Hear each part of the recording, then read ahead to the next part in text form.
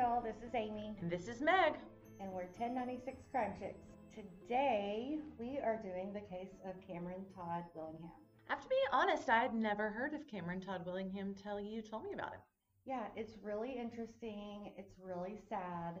There's so much to this story, and I say local, it's not really local, it's Texas, it's about an hour away. And they just made a movie about it based on the article that we got a lot of our stuff from. The article is called Trial by Fire, and it was in the New Yorker, and it was written by David Grann. Yeah, I'd love to see the movie. I know. I think Laura Dern is in it. Yeah. But it's not one that went to the theaters. I think it went straight to Redbox. I'm not positive, but I think. Is the movie not exact. You haven't seen it. You don't know. But I wonder, did they take artistic liberties, and is it? I'm not sure. Or is it true to the story? I wonder if it is true to the story. Yeah. Just curious. Yeah, I haven't heard. So. Okay. Well, why don't you start us off and tell us a little bit about this case? All right. So December the 23rd of 1991, Cameron Todd Willingham. I have read different things where he went by Cameron. I've read Todd. Okay. So most of the article, I've just called him Willingham, or in my notes. Willingham. Willingham. So Cameron Todd Willingham was at home with his daughters. He had 1-year-old twins, Carmen and Cameron, and a 2-year-old little girl named Amber. And his wife, Stacy, went Christmas shopping for the family. Yes. And I think she went Christmas shopping at Salvation Army. Yes, they were I saw that. Yes. Real low on funds and stuff. But yes. They wanted to do something for the girls. For the girls for Christmas. Absolutely. Yeah. So a neighbor, 11-year-old Buffy Barbie. Yeah, that's a rough name. I was like, Buffy Barbie. Though, I was like, I think that'd kind of be cool. To be named Buffy Barbie? Yeah. Buffy Barbie. So she was outside and she smelled smoke, and so she ran inside to tell her mom, Diane.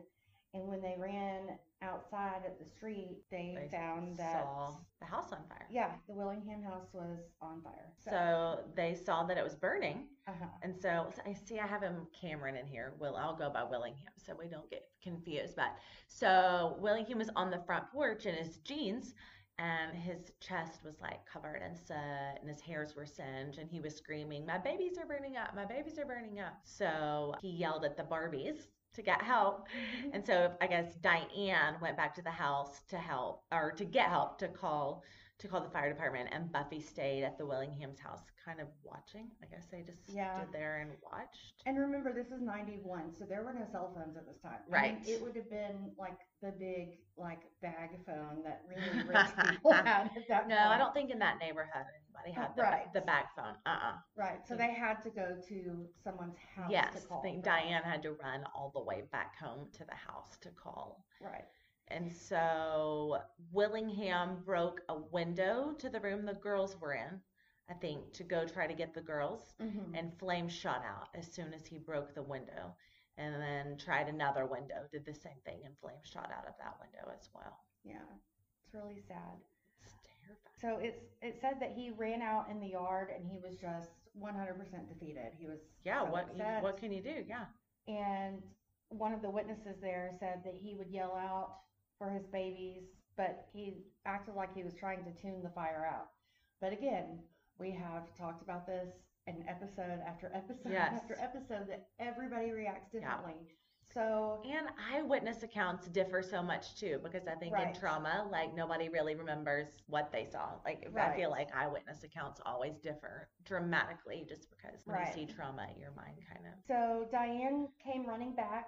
She had called the fire department, and she said that when she got back to the house, she could feel the heat coming from the house. Yes, just emanating from the house. Yes. And when she got back, all the windows around that area had blown out, and flames were shooting out of the windows. So a terrible fire. Right. A horrible. Right. Angry fire.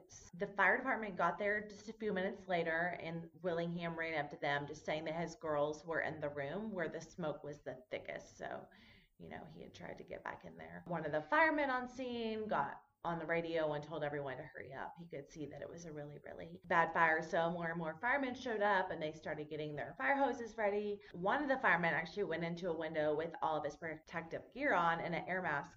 But after getting hit by the water, he had to get back out of the house. When I read that, I was like, he got hit by water. But then I was thinking, and that's a really hard punch. Yeah, from. probably knocked him. So the fireman that had run in, he tried to get back in through the front door, and he made it all the way to the kitchen, which was in the back of the house, and he noticed that there was a refrigerator blocking the back door, which comes into play later. But Yeah. Initially could look sketchy. right, That's a yeah. little sketchy. And the longer that Willingham stood there watching all of this go on, the more upset he got, understandably. Of course. He told a fire chaplain that came, George Monahan, that when Stacy left, he took a nap and then he was woken up by Amber screaming, "Daddy, Daddy." It's like, I can't even imagine. Yeah. He said that his daughter was trying to wake him up and he could not get to his girls on time. So when she was screaming, "Daddy, Daddy," was she in the girls' room though? So he wasn't sure, and 'Cause we'll they- find out. Yeah. They had a gate to their girls' room, right? Right, but she could climb over the gate. Oh yeah, Amber could climb Right. over it. The twins could not. So there was a baby gate to the girls' room, so the twins could not get out, but Amber Right. could get out. Yes. And one of the things that I don't even remember if it's in our notes or not, the girls' bedroom was originally the living room. Yes. Because it was bigger and they could use that whole entire room for a play area and the Yes. bedroom. So the bedroom that they had originally started using was now acting as the living room. Right. And it was vice versa. So Right. that's why there was not a door on their room, and that's why they had the baby gate up. Yeah. So Got it. So Willingham was talking to the chaplain, and a fireman came out of the house holding Amber. They were trying to give her CPR, and Willingham started running towards them. And then he started trying to get back into the house. He just decided, I guess he wanted back in and probably wanted to try to get to the twins. And it took Monahan, who was the chaplain, and another man to stop him from getting in the house. They had to restrain him because he was trying to get back into the house, presumably to get the twins. Monahan later said he got a black eye from trying to restrain him. Another fireman said that he had to try to stop Willingham from going into the house earlier than this as well, that it would have been crazy for anyone to try to get in. It would have been so dangerous because the fire was so bad, but Right. that he wanted to get in because it was his girls. Yeah, so Willingham went to the hospital, and when he got there was when he was told that Amber didn't make it, and she was found in his bedroom, in the master bedroom. Yeah. So I don't know if maybe, when she was yelling his name, she was in there. Maybe that's why he woke up. Just so sad because That's where some of my confusion lies. That if she was in the master bedroom waking him up, like it seems like second nature to grab. You're kidding, get out. Right, but and I think we go into it. This has been a lot of note taking. Yeah. Because this is going to be more than probably 2 episodes. Yeah. I would think. Yeah. But when he woke up and he heard her, like the smoke was already so thick he could not see. So he knew Yeah. that his jeans were right there on the floor. He grabbed his jeans, he put them on, and he tried to, Feel his way I out. don't think that Yeah. he even realized, he heard "Daddy, Daddy," but it could have been coming from the bedroom, and he, Right. but he couldn't see All anything. he knew to do was just to Right. get out. Yeah. So she was found there in his bedroom, and then Carmen and Cameron were found on the floor in their bedroom, and they'd been badly burned. Yeah. That's just so sad. to me. Horrible. They were babies. I They were know. like 1. So obviously news of this tragedy spread really quickly through Corsicana. It's a small town, and I mean it's really right by us. Like I feel like it's right by us here in Waco. I know, I think it's like 45, 50 miles. Yeah, it's not far from us at all. So, but I don't really remember this happening. Do you? I don't either, but of course I was 11. Yeah. We were young. Yeah. I don't really remember The more only of thing it. I remember from the 90s is the Prince Davidian. I do remember that. That was And a few years OJ. later. I do remember that. I can remember John Bonet, but all of that Yes. was like 5 years kind of past this. Right. This was early 90s. We were young. We were in elementary school, but I bet it was on the Waco News and stuff. Oh, it had to have been a thing, Yeah. a big deal here in Waco. So like Amy said, it's probably 45, 50 miles away from Waco. It was a booming oil town. That's what a long time ago. But then the oil dried up and leaving a lot of the population there poverty stricken. Most of the storefronts in town had to close and jobs were declining. So It's a really, I drive through there a lot when I go out to East Texas, and there is a lot of empty buildings. Yeah. But then there's if anybody loves Russell Stover candy, Okay. they have a factory there. Really? So you can go in there and buy candy. I didn't from know there. that. And Okay. then there's a bakery, and Okay. they have restaurants and stuff. But Okay. the original bakery is there that does fruitcakes, of course, Corsicana. Very cool. So they have like some really cool stuff. It is absolutely beautiful at Christmas time. They really make it look really pretty. So I think at this time in the early 90s, it was really bad poverty stricken. Right. And I can see where parts of the town still are, but it seems like it's kind of up and Had coming. a little resurgence, maybe? Right. I hope so. Yeah. I hate it when those cute little small towns start to decline like that. Very sad. So anyway, small town at the time, and particularly a lot of them were poverty stricken, and Willingham and his wife Stacy were very poor. Stacy worked in her brother's bar. It was called Some Other Place. I love that. Sometimes you just want to go to some other place, Yes. have a drink. So, and Willingham was a former auto mechanic who had lost his job. So he was just staying at home and taking care of the 3 little kids while Stacy worked at Mr. some other Mom. place. He's a stay-at-home dad at the time. The rest of the community, they knew, of course, that the Willinghams were, that they were poor and struggling. So they decided to help them, started taking up money to help pay for funeral expenses. And funerals for 3, that's a lot of money. Right. Yeah. A lot. Think back to Darlie when we were Yeah. talking about Oh, their yeah. funeral costs, Funeral- which was around, it was a little bit later, but even Over then. 10, I think it was 11,000 for Right. the 2 boys, and they were Right. in one casket. Yeah. It's crazy. Although they might have wanted a fancy casket. That's true. Very true. Their tears were kind of fancy. Yeah. Anyway. So while everyone in Corsicana was helping the Willinghams, the fire investigators were trying to figure out what started the fire, and Willingham gave them permission to search the house. Sure. Why not? Yeah. And I even wrote in my notes, why would he give them permission if he was guilty? Yeah, absolutely. The then assistant chief of the Corsicana Fire Department was named Douglas Fogg, and we'll hear a lot about him. About Fogg in a little bit. And he was the first person to search the house. He grew up in Corsicana, and he went to the military, and then after his tour in the military, he came back to Corsicana and joined the fire department. Yeah. At the time of this fire, he had been with the fire department for more than 20 years, and he came to call the fire, quote, the beast. The beast. Right? And by this time, he had become a fire arson investigator, and he said, quote, you learn that fire talks to you. Though we'll also learn about what it takes to become a fire arson investigator. Yeah, and that's fun. And that's fun. So he was joined by a fire marshal named Manuel Vasquez, who has since passed away. But Vasquez had a real reputation for finding the reason for fires. He had investigated over 1,200 fires. So, yeah, he had a reputation for studying arson, I guess. Right. We'll hear a lot about him, too. Yeah.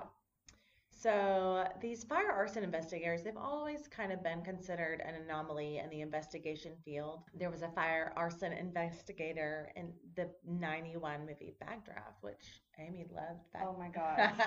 One of my favorites. It was one of my mom's favorites. That's too. funny.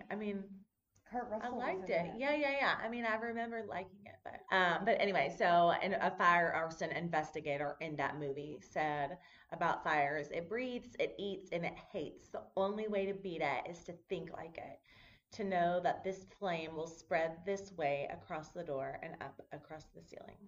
It's crazy. That is crazy. It's kind of true. Yeah. I get it. So Vasquez was previously in the Army, and while in the Army, he was in Army intelligence, and he had several of his own sayings about fire. He would say fire does not destroy evidence, it creates it, which I think is super interesting. Yeah, it is. Yeah, and true. And the fire tells the story, I'm just the interpreter. So he came to be known as the Sherlock Holmes of fire arson investigating. So when Vasquez was asked in trial whether he had ever made a mistake in investigating fires, he said he does not know and that he has never been told he has made one. Wow. I don't know if you have ever seen anything about the Memphis Three. No. There was an investigator that was just very smug when someone asked, how positive are you that these are the killers? Yeah. And he looked at them, he smirked and said 11 and kind of shook his head and was like, this is exactly what it reminds you me of. So Fogg and Vasquez went back to the house 4 days after the fire. So this was now the 27th, so that Vasquez could start his investigation. He was called on the 26th, I believe, and showed up on the 27th. So, according to arson investigation procedures, you start at the least burned area and move to the worst. And according to Vasquez at trial, this was strictly preliminary, and at this time, beginning of his investigation here at the Willingham house, he was not making any conclusions. He was strictly just doing a walkthrough of the house. Although, do you really believe that? I do not. I don't either. I think he already had his mind made up. A lot of times in some questionable things, people already have their mind made up. Darlie, we just talked about that. They had the their Ramseys, mind. Absolutely. It's absolutely right. And it's so dangerous. It's so scary to think about that people walk in with their minds made up, and once their minds are made up, there's so little you can do to change it. Mm-hmm. It's really scary. Yeah. Vasquez and Fogg slowly made their way through the house. They took notes and took pictures of the damage, and they made their way to the kitchen and noticed again that there was a refrigerator blocking the back door, but you could squeeze through it if you had to. Yeah. However, looking at ash and melted wires in the kitchen, they quickly determined that it did not start there, so they kept making their way through the house. Most of the damage in the kitchen was from smoke and heat, not from the fire. Yeah. So then they started making their way down the hall, and there was the master bedroom to the left, and the children's bedroom was to the right. And then further down, the living room was on the left, and then the porch. And like Amy said, the children's room was originally the living room, but they switched that. So they switched the living to what was originally their bedroom. So they made their way down the hall. According to Vasquez, he was really observant during his walkthrough. Of course, he was. Of course, he's going to admit that he was very, He's very observant. And he compared the situation to entering his mother-in-law's house for the very first time. He said, I have the same curiosity. That's weird. Why did he walk through his mother-in-law's house? So curious. Right? Did you take pictures and notes? Yeah, so creepy. Why did he do that at his mother-in-law's house? So while the two investigators were in the utility room, they saw pictures of skulls on the wall, and also a picture of what Vasquez described as the Grim Reaper. Do you remember the Grim Reaper? I do remember the Grim Reaper. Yeah. And I put in my note, does this remind anyone of Satanic Panic? Because, that was going on late 80s, early 90s. I don't remember Satanic Panic. Amy had to teach me a little bit about it. McMartin Preschool. Look it up. I promise. No, I believe you. I believe you. But they were really concerned about these pictures of skulls on the wall. I know. And these people were young. Willingham and his wife were young. It's not like a creepy, 60-year-old man with pictures of skulls on the wall. Like, they were really fresh out of high school. Well, and this was also a time that big bands like Iron Maiden, I didn't listen to metal. Any of these. But heavy metal bands were in. And again, I think it's different for a 20-year-old guy to have pictures of skulls on the wall than some creepy 60-year-old man who likes all that stuff. So anyway, you forget that they're really young too. Right. So they left the utility room after they saw the pictures of the skull and the Grim Reaper, and they moved to the master bedroom where Amber, the oldest, had been found. And this room showed that it only had smoke and heat damage as well, so they continued walking through. Of course they did. Very observantly. While they were walking, they were removing debris and noticed that there was a lot of charring along the base of the walls. Again, because I'm not an expert in fire arson, this is what the article that we found said about finding charring on a wall. Quote, because gases become buoyant when heated, flames ordinarily burn upward, but Vasquez and Fogg observed that the fire had burned extremely low down and that there were peculiar char patterns on the floor shaped like puddles. Yeah. So, interesting. Yeah, that is interesting. After seeing this, Vasquez started to get concerned, and he started to observe and follow what is called the, quote, burn trailer, which is what you see when you're following how the fire moves. So it's kind of like a tornado path. Right. Or something. The where path you can see exactly of the fire. Exactly. So the path moved from the hall into the children's bedroom. And with the sun coming through the window, he was able to see it very clearly and what would be considered irregular burn patterns. Yes. They did say when a flammable liquid is used in a fire, it tends to pool or puddle, leaving irregular burn marks in the pattern. So that's interesting. So I get at this point that when reading all of that, you can get at this point that that's starting to look suspicious. Right. We learn so much more later that explains all of Yes, that. Absolutely. so much more. But just by reading that much, even at that part in the article, that's enough to make you be like, okay, you're right. That sounds suspicious. Right. So Vasquez also noted that the fire had burned through the carpeting, tile, and wood, and it had burned so hot that the bed springs had turned white. That, of course, is really concerning, and he was very concerned that the heat was that low to the ground, given all that everybody knows that heat rises. So, he was concerned why it was all so low to the ground. So Fogg looked down and saw a piece of glass that he described as a web-shaped pattern of shattering. And this is what firefighters call crazed glass. So I guess when it shatters because of the heat, it has this pattern on it that it's crazed glass. So they found crazed glass at this scene. So according to this article, Trial by Fire, forensic textbooks described crazed glass as an indicator that a fire has burned fast and hot, or otherwise known to show if an accelerant had been used to start a fire, which causes the glass to shatter. Yeah. I can imagine that there's a lot of things that can cause glass to shatter, like Sure. a rock. Absolutely. I mean, anything. you know. Yeah. Glass generally shatters. Right? Isn't generally, yeah. After seeing this shattered glass, Fogg and Vasquez looked again at the burn pattern on the floor, and it appeared to go from the children's room down the hallway and out the front door. And there was charring under the door frame, which again made them think that an accelerant was used. Yeah. Something else that they noticed was there were brown spots on the floor. Again, according to arson investigators at this point in time, meant it was a sign of an accelerant use. Yeah. And so after they noticed this, they also looked for a V. I thought this was interesting, but according to arson investigations, the bottom of the V can show where the fire originated. And in this case, they found 3 Vs. One was in the children's room, one was in the hallway, and one was on the front porch. That's interesting too. The front porch? Why? Why the front porch? Right. So, according to Vasquez, when he testified at trial, having multiple origins points to a fire being intentionally set by human hands. Yeah. So, their minds are made up at this point. Yeah. Clearly.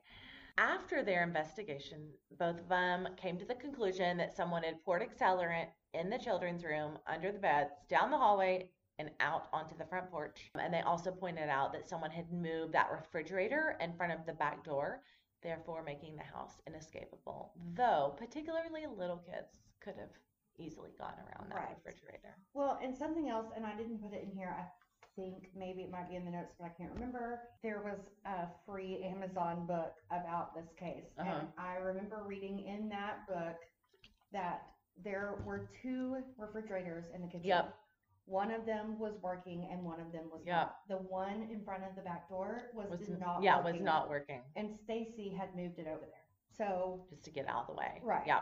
So I don't know. And if they were able to get by it, the grown men were. Clearly the little kids could get by it. I'm sure that they were all just moving around it all day long. Yeah. So Fogg and Vasquez, they took samples of different materials throughout the house, in the bedroom, in the hallway, on the front porch. They sent them off to a laboratory. According to the laboratory, one of the samples had what contained mineral spirits, which meant basically lighter fluid that you use for like barbecues. Yes. It has mineral spirits. Could possibly be. It didn't mean that it for sure was. But the thing is, they took several samples and only one had mineral. Like, okay. Wouldn't you think that all of them, the carpet, everything had to be saturated? Right. Yeah. And again, it's not in here. Oh no, it is. Mineral spirits is what is in lighter fluid, and the sample that came back for that was near the front door. Yeah. Okay, so the bad part of the fire, obviously where the girls were, had nothing. Was in the bedroom. Right. So it's just really, I don't know. Really and it said it could possibly be lighter fluid. Exactly. It didn't even say that it was lighter fluid. So it also possibly could have been other things. Yeah. It's a bad piece of evidence. So of course, because one sample came back, this is a triple murder. All of a sudden, one possible sample makes it a triple murder. Right. So Cameron Todd Willingham was the only other person to be known, and because of this, he was considered the prime suspect of a triple murder. And it's so sad. Really, it's all over for Cameron Todd Willingham at that point. Absolutely. Honestly, It is. it's all over for him at that point. And all these cases that we do, they just remind me too that being poor when you're a suspect sucks. Yes. When you are poor and don't have the money for, I don't know, for good representation and for lawyers immediately, you're just out of luck. Yes. When 100%. Yeah, being poor in this situation, like double sucks. It sucks for anyone, but I think of the Ramseys, and I think probably because they could afford so many good lawyers there at the beginning and then private investigators, they were able to stay out of prison. But then you think of people like this, they don't have a chance. Yeah. It's really sad. Yeah, it's so sad. So police and fire investigators started going through the neighborhood and they asked questions of all the neighbors, but some of the answers that they received were very confusing. Yeah. They were. They were told, they were just told that Willingham had had many different reactions at the time of the fire. Diane Barbie, who we talked about at the beginning, said that he seemed okay until the firefighters arrived on the scene and then turned on the dramatics. Another neighbor said he was more concerned with moving his car away from the burning house. And even the chaplain said that things looked very weird and Willingham seemed to be in control the entire time. You know what I just hate generally is hearing what everybody thinks. We just talked about this. Yes. But hearing what everybody thinks about the person's reactions, again, it makes me think of Darlie again, and they were like, oh, in the hospital, she was being inappropriate, you know? Yeah. But then half of their notes say grieving appropriately, crying, and then half of them say like, so inappropriate. And when people see shocking things too, like a house burning and knowing that there are toddlers inside dying, like, minds play tricks on you. And yeah. I think in reading a lot about Columbine, there were several Columbine survivors that came away and they all had like kind of different stories of the tragedy, and they were all there, but just what their minds remembered after they just had kind of PTSD and their minds remembered totally different things. So eyewitness account to me has to be just super low on the list of things that incriminate people. Yes, and one thing that I wanted to point out from that was, somebody said that he was more concerned with moving his car. Yes. So I watched a documentary about this. It's probably been 5-6 years ago. It was a PBS documentary, and someone talked about it. And his mindset, according to one of the people on there, was if the house blows up, my car is right here. Yeah, he knew it was full of gas. He knew his car would blow up. Absolutely. It had nothing that makes sense to me. with, get it out of the way. Let me move my car. I don't want it to get messed up. No. At this point, it's going to blow. Right. Yeah. No, that makes perfect sense to me. The car's going to blow also, so get it out of the way. It's full of gasoline. So anyway, they're doing the investigation. He's been arrested. And they just found things that concerned him. So we'll talk more about Willingham. Yeah. We'll kind of delve in a little bit more to Cameron Todd. He was born in 1968 in Oklahoma, and his mom abandoned him when he was a baby. His father, Gene, divorced her, and together with Willingham's stepmom, Eugenia, they raised him. Gene was a veteran of the Marines and worked in a junkyard, and they lived in a small house right off of the railroad tracks, which caused a reduction of sleep for the entire family. Yes. I'm sure you don't sleep a lot. You know what I love? What? Gene and Eugenia. Oh, that is funny. Isn't that cute? Gene. It's like they were meant to be. My husband's dad's name was Gene. Really? Yeah. Gene's passed away. So Willingham had what was called the Willingham look, which consisted of a handsome face, thick dark hair, and dark eyes. Tall, dark, and handsome. He really was kind of handsome. Yeah. He wasn't bad looking. He wasn't. He did not do well in school and eventually turned to sniffing paint. Paint sniffer. Yeah, the old paint sniffer. So at the age of 17, Oklahoma's Department of Human Services evaluated him and said, he likes girls, music, fast cars, sharp trucks, swimming, and hunting in that order, which probably sounds like all high school boys. Right? I don't think that sounds concerning. I'm sorry, tell me what part about that is concerning. Yeah. Girls, music, cars. I mean, that's just high school boy for you. Right? Yeah. And hunting, I mean, come on, this is Oklahoma. Swimming, yeah, trucks, yeah, totally normal. Yeah. Totally normal. So he did eventually drop out of high school and started getting into crime. I think they were just mostly petty thefts, driving under the influence, stealing a bike, shoplifting. So no serious crimes, but did turn to some petty theft. So he met his wife Stacy in 1988. She was a senior in high school, and she also had a troubled life. When she was 4, her stepfather strangled her mother to death after a fight. Can you That's no, imagine? that is a trouble. That is trouble. Yes. And also so interesting, don't you think, in so many of these cases, not necessarily ones that we've done, but thinking of Bundy or just so many of these cases, what hard lives these people live. Yes. Isn't it interesting? It Even is.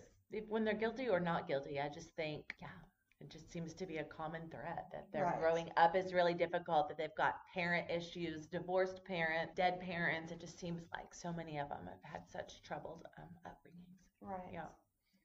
So Stacy and Willingham's relationship was rocky. He was often unfaithful and he loved to drink, especially Jack Daniels. He was a drinker and a paint sniffer. Yes. Makes for But a drinker and a paint sniffer does not make you a murderer. Exactly. No. He would often hit Stacy, and Yeah. even when she was pregnant. And in fact, a neighbor told police that he heard him yell at Stacy saying, quote, "Get up, bitch, and I'll hit you again." So, I mean, he was a jerk. He was 100% Yeah. a He jerk. was not a likable character.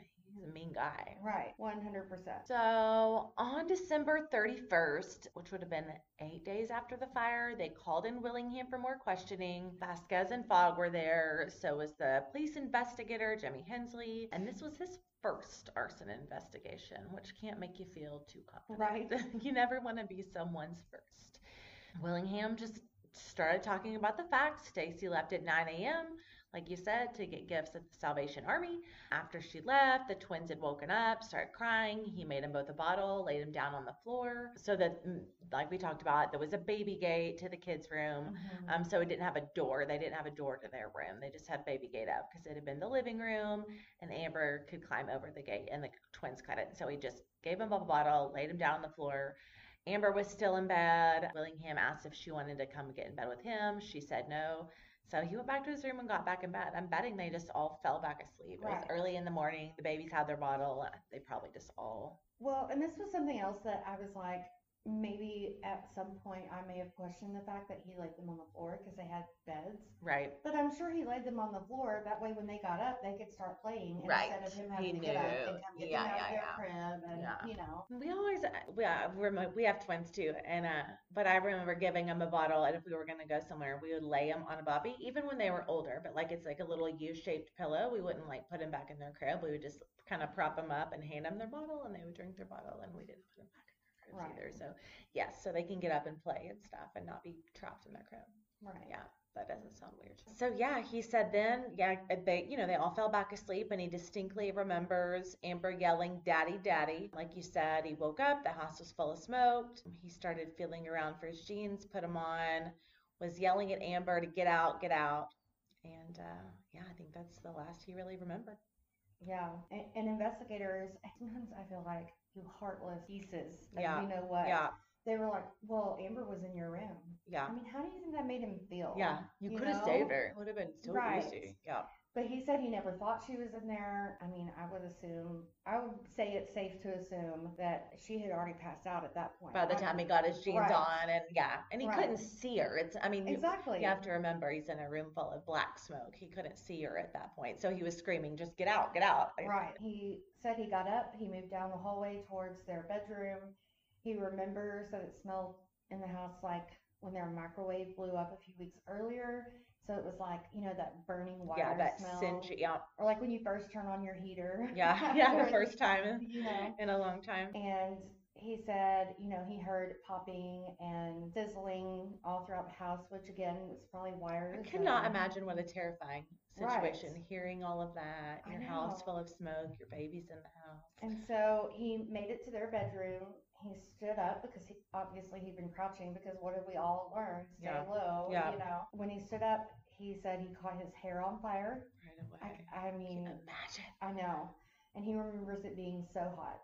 So he patted the fire out on his head. He started searching blindly on the floor for the girls because that's where he had put them. And he said he thought he found one, but it was a baby doll. And I Doll. cannot even imagine. Like, my heart broke for him reading that, when I thinking, read that. I found her. I Oh, know. Yeah, it's not I her. know. Yeah. So at this point, he said he felt like he was going to pass out. So he made his way to the front door and he busted out of it. When he got outside is when he saw his neighbor Diane, and then, told her to go and get help. And he swore that he tried to get back in the house. Well, and people saw him try to get back in the Right. house. Like, people had to restrain him, but he did try to get back into the house. So the investigators asked him, what his opinion was on how the fire started, and he said he didn't know, but he just figured that it started in the children's room, where he first saw the flames, and that he described it as just really bright lights. So, I mean, he didn't know. He didn't know Right. how it started. He did say that they used 3 space heaters in the house to heat it up. So as soon as I read that, that's a huge, like, Right, but these were not like space heaters that you buy at Walmart. Like these yes. were installed in the walls. Like this was an old house. Oh. So they were installed in the walls of the house that you could Gotcha. I'm sure you've seen them. Like I used to see them at my grandmother's Uh-huh. house way back in the day. Uh-huh. And you just light it there from the wall. Yeah. So that they used 3 of them in their house. There was one in the kids' room. They had taught them not to play with it, especially Amber. And he stated that he had to give Amber whoopings before to help her keep her from playing with it. So. And that probably made him feel bad. But I mean, it's the same thing with like your kids at home. Like, don't touch a hot stove. Yeah. Don't touch a hot iron. And you have to whoop them just to get them. You pop their hand when they are going to touch the stove. Exactly. Yeah. So he said that he didn't know if the space heater was turned on in the kids' room. It probably was. It was My December. Guess. Yes, it had been nighttime. I'm sure they had it on for sleeping. So, I mean, I would imagine. Right. And Vasquez said that he did check the space heater, but of course this was 4 days later. And the space heater was at the off position. But I wrote in my notes, I don't really find this a smoking gun because anyone could have turned it off during the fire or in the aftermath. Any firefighter that was working it could have turned Absolutely. it off. Yeah. So Willingham also said that the fire could have been considered electrical too because of all the popping and sizzling. Yeah. Again, I don't know that much about fires, but let's just say it was a regular fire. It's still going to pop and sizzle. Right. So I mean, fires. That's the sound a fire makes. Right. So when the investigators asked him if he knew of anyone that would want to do harm to him or his family, he said he couldn't think of anyone. He said, quote, I just don't understand why anyone would take them. We had 3 of the most pretty babies anybody could have ever asked for. So sad. I know. He admitted that he and Stacy fought often, but they would split up and get right back together, and that neither of them could live without those babies. I mean, them fighting often, young couple, not enough money. No, I mean, of course they fought often. Mm-hmm. Of course they did. I mean, who doesn't? Exactly. That doesn't mean anything to me. One statement that maybe sounded incriminating, but also could have been construed as he wished he could have died too, was that when he thought of Amber, he wished she wouldn't have woken him up. And I think I would 100% feel that way. Yeah. I wish I would have just passed out and died from smoke inhalation too. Because I don't want to live through this. I don't want to live without my babies. I don't want to live this feeling. And so to me, that doesn't sound incriminating at all. That sounds like a normal parent who just doesn't want to live without their kids and who feels terrible. So anyway, to me, that sounds more that he wished he could have died too and not incriminating. So during this part of the investigation, though, Vasquez sat back and Fugg asked Willingham all of the questions. And at this moment, Vasquez decides to ask Willingham a question himself. He asked Willingham if he put shoes on before he came out of the house, and Willingham said, no, sir. Which, I mean, we've kind of already gone over, but again, this is Vasquez, whom I'm just going to say I don't trust. Yeah. Well, he's the one who's never made a mistake. Exactly. So Vasquez pointed at a map of the house, and he asked Willingham if this was the way he got out. So he, drew like with his finger, is this the way you got out? Right. Willingham said yes, that is how he got out. So because of this, Vasquez automatically came to the conclusion that Willingham killed his children. This is it. Yes. He did it. Right. He didn't have shoes on. Exactly. His feet were not. Yeah, he said because if an accelerant was used as it appeared to the investigators, the fire and floor would have been too hot for him to get out of the house without shoes. According to a medical report, Willingham's feet had no burns or injuries. Okay, whatever, dude. That means he's guilty. Exactly. That's it. Willingham said over and over that the flames were at the ceiling and top of the walls, and there was nothing that was low to the floor. Vasquez believed he got out with no injuries because he lit the fire as he was leaving, caught the children's room on fire, then the hallway, and finally the floor. And at trial, Vasquez testified, quote, he told me a story of pure fabrication. He just talked, and all he did was lie. I mean, and he also said, like, he crawled to the girls' room on the bottom, like, cause like you said, Yeah, he rises, like he crawled down low where it was low, cause the fire was high, like you said, it was, the fire was at the ceiling and at the top of the wall. So I mean, yeah, he was at the bottom where there was no fire, so his right. feet weren't burned because he said there was no fire down there. And here's my question. This is so random, but his comment, he just talked and talked and all he Right. did was lie. Would that not be considered hearsay? Right. I, How do you know? Yeah. exactly. Yeah. And they just listened to that and took it in Yeah. court. 'Cause he probably, anyway, that's another story for another day. So, and I mean, we always talk about this, but motive, and bless him, there was just no motive that would have made No. him want to kill those babies. No. They did have life insurance policies, the babies did, but the grandfather had gotten them, and the grandfather was the beneficiary. So the total for all three was 15,000, which maybe covered the cost of burial, maybe. Right. I mean, that was 5,000 apiece. Right, exactly. And the grandfather was the beneficiary anyway. So Willingham knew that money wasn't going to be his when they died. He knew he Exactly. didn't stand a profit financially from killing them. So, and Stacy, the wife, also said that even though Willingham sometimes hit her, he would never touch the children. He loved them too much. And, even Stacy admitted they were spoiled rotten. So there was no history of child abuse, obviously, like from the doctors or from CPS or anything like that. There weren't reports of, or whatever. There were no reports of child abuse. There were no Right. reports of him being violent towards the children or anything like that. So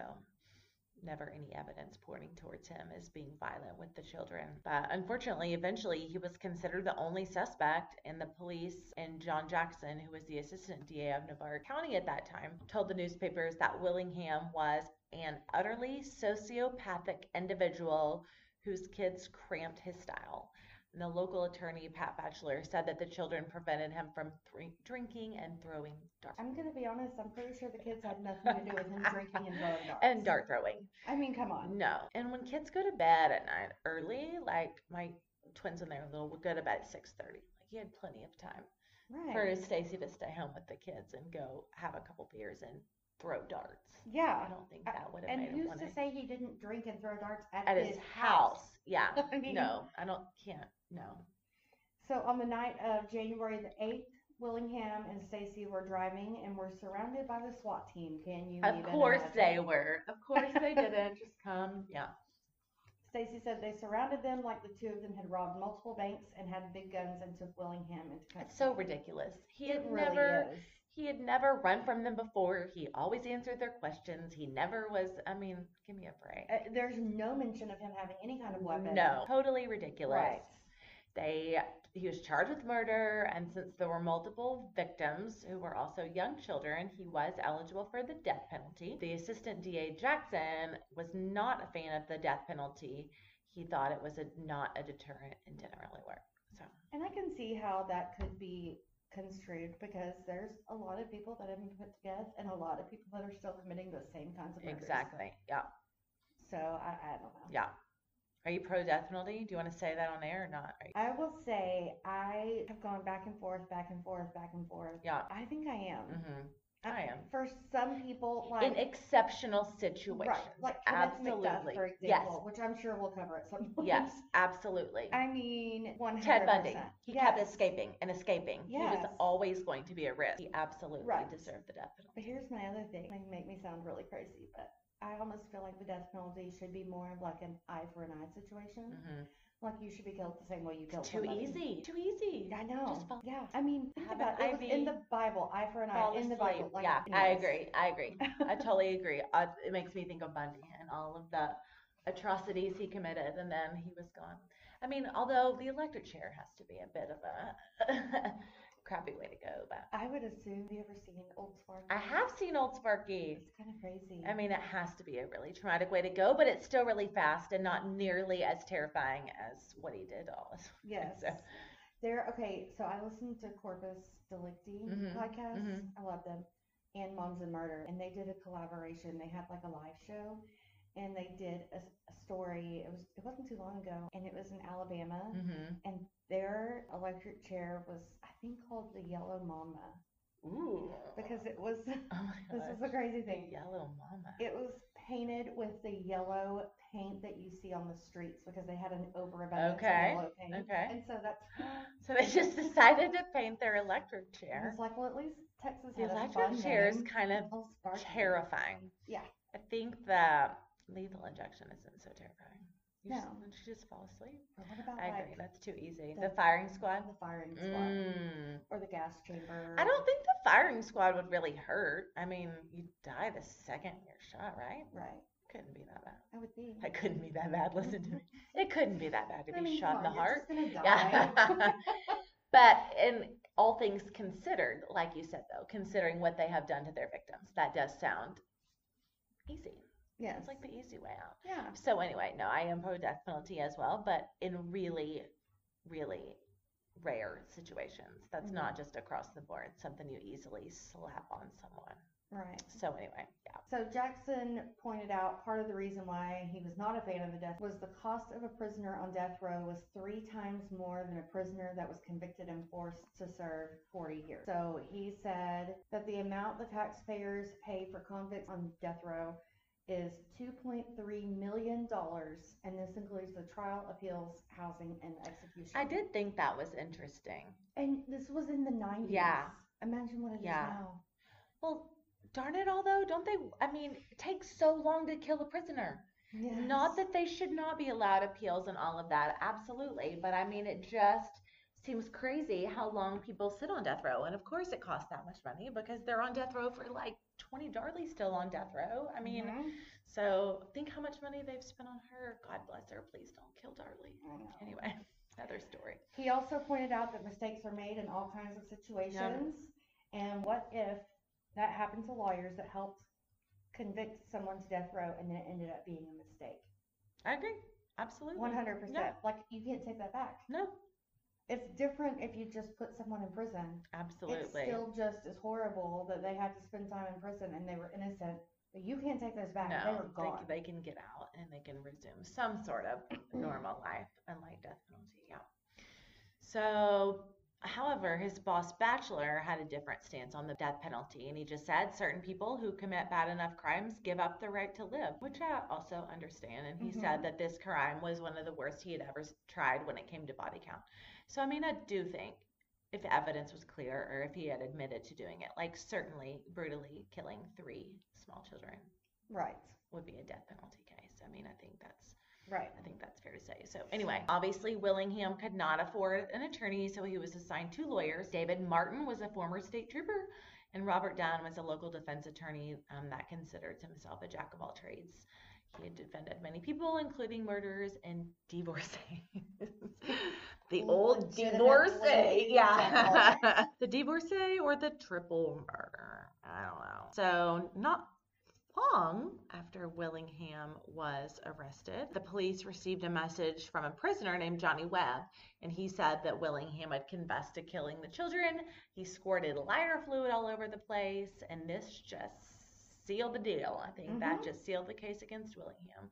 Although, again, are there not always like prisoner informants that want to get a deal and they... Yeah. Well, who was it that, April from our book club.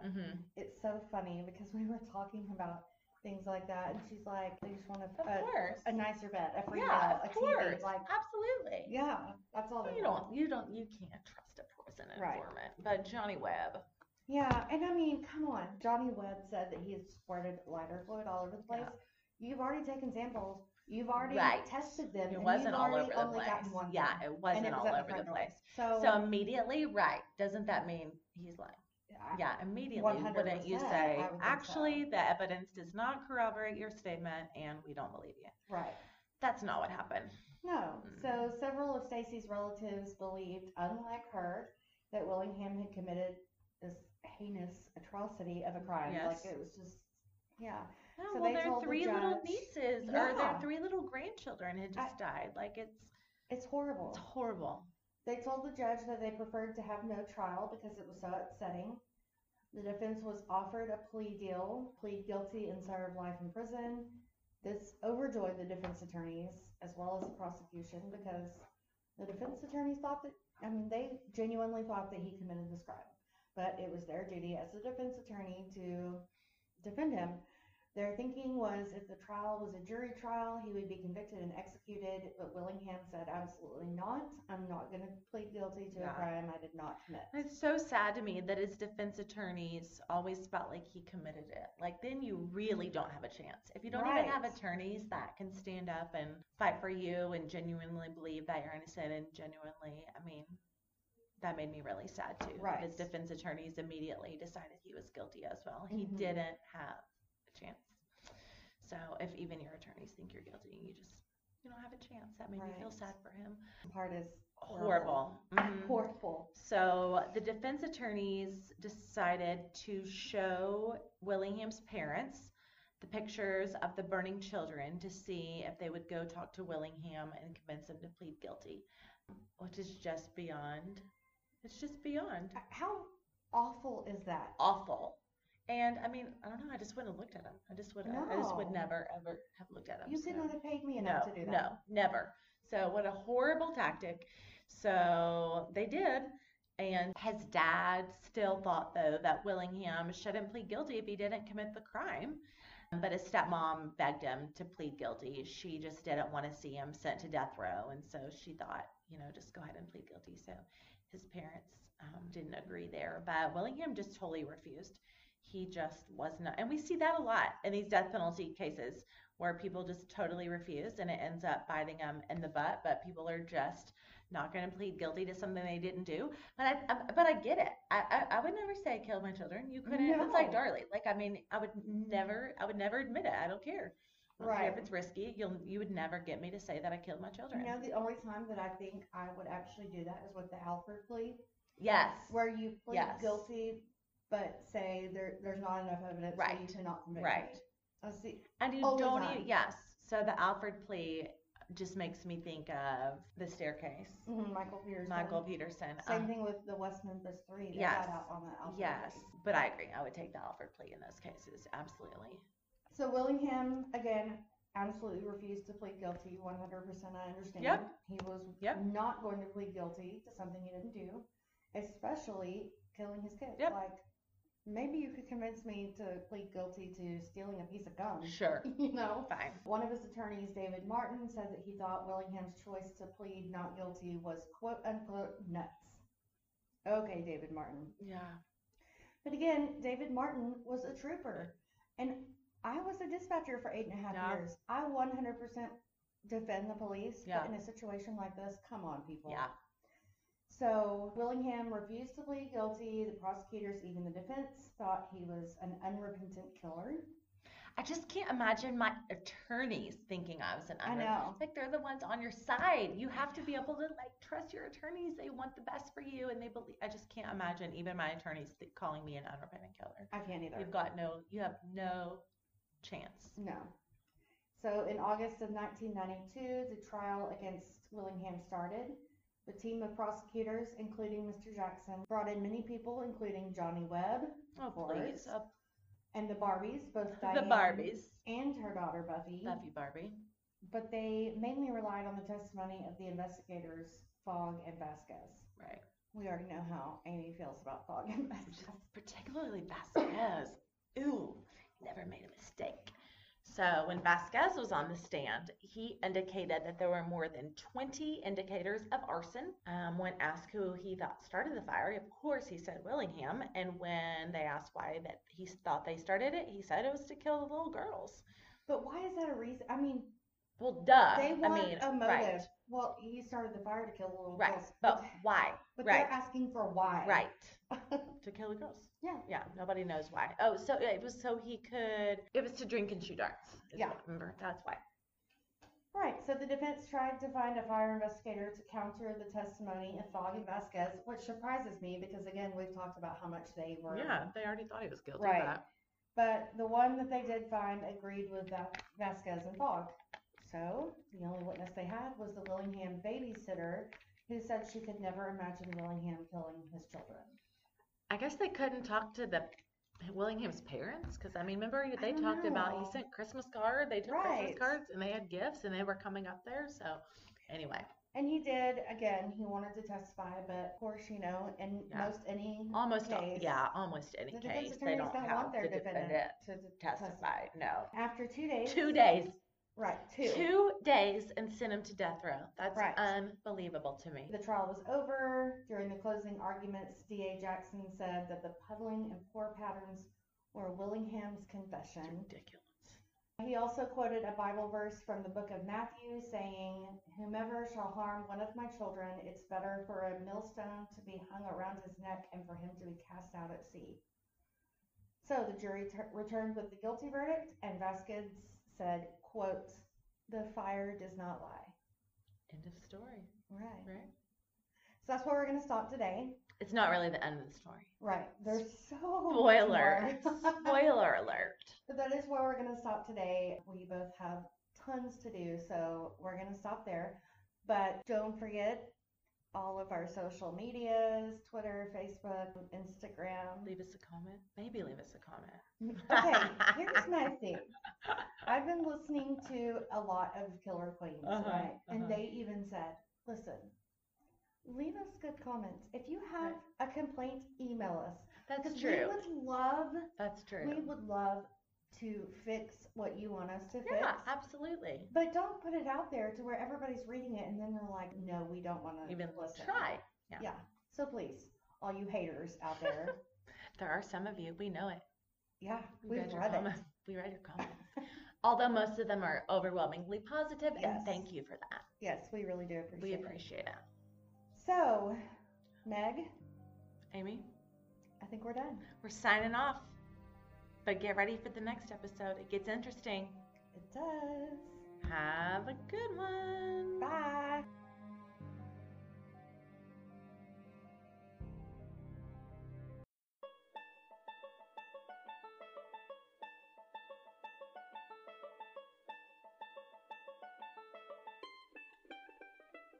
Yeah, it's From- probably knocked in.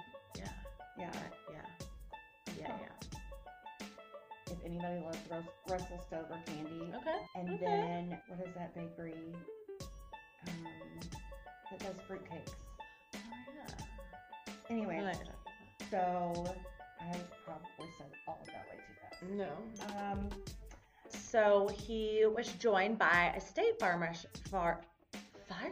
Gracious. Amy loved it. Wow. Put a rose on his nose. Does this remind anybody of Satanic Panic? Ugh.